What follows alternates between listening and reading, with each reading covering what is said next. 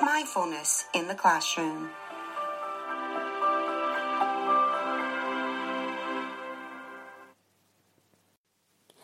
How to start developing mindfulness in the classroom.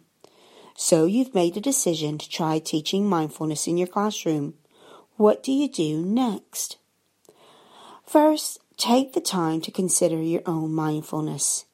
My personal research shows that the greatest impact in the development of child's mindfulness is the development of a teacher's mindfulness. This doesn't mean you need to be an expert, but it does mean that even a rudimentary understanding of how it supports your own well-being will allow you the experience to explain it to children.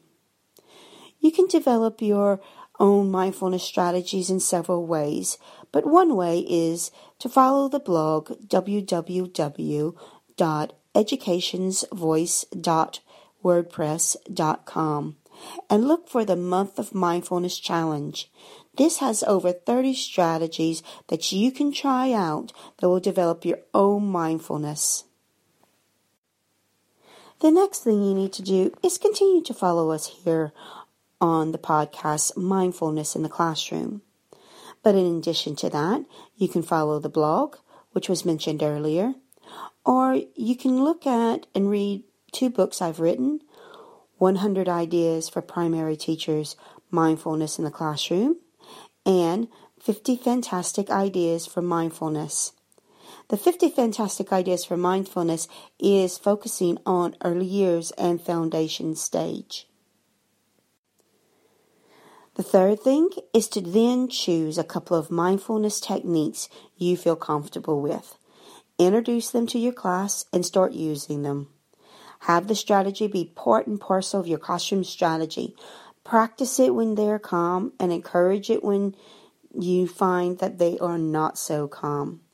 My suggestion is that the first strategy taught and used on a daily basis is the breathing, which we're going to talk about in our next podcast, as this forms the basis of several strategies.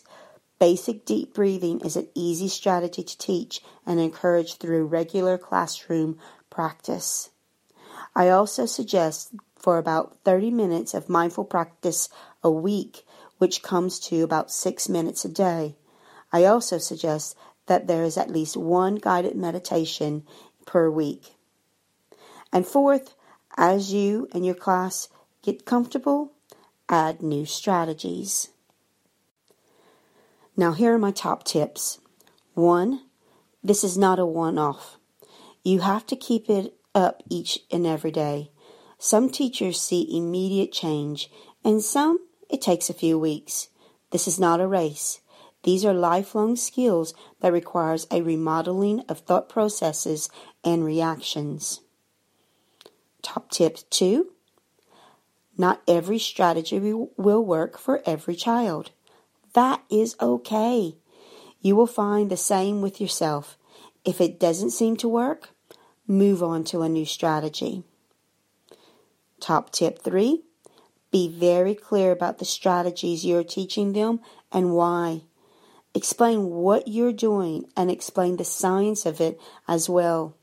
Encourage them to support each other and you when they see upset, anger, sadness, or anxiety. 4th top tip, let others working with your children know that when they are in your classroom, you are using these strategies and encouraging their use. It can seem a little odd or even naughty to see a child take themselves off to a quiet area, shake a glitter bottle, and then start doing deep breathing. 5th top tip, let the children see you being mindful when required. Modeling the strategies when you need them is very powerful. 6th top tip, mindfulness should be taught to a class as a whole and not just to vulnerable groups of children. All children need these life skills, and when you see it, it is just a normal thing to do. They will start doing it, and the impact will come as you desire. So there you go. This is how to start developing mindfulness in the classroom. Now, take a deep breath and give it a try.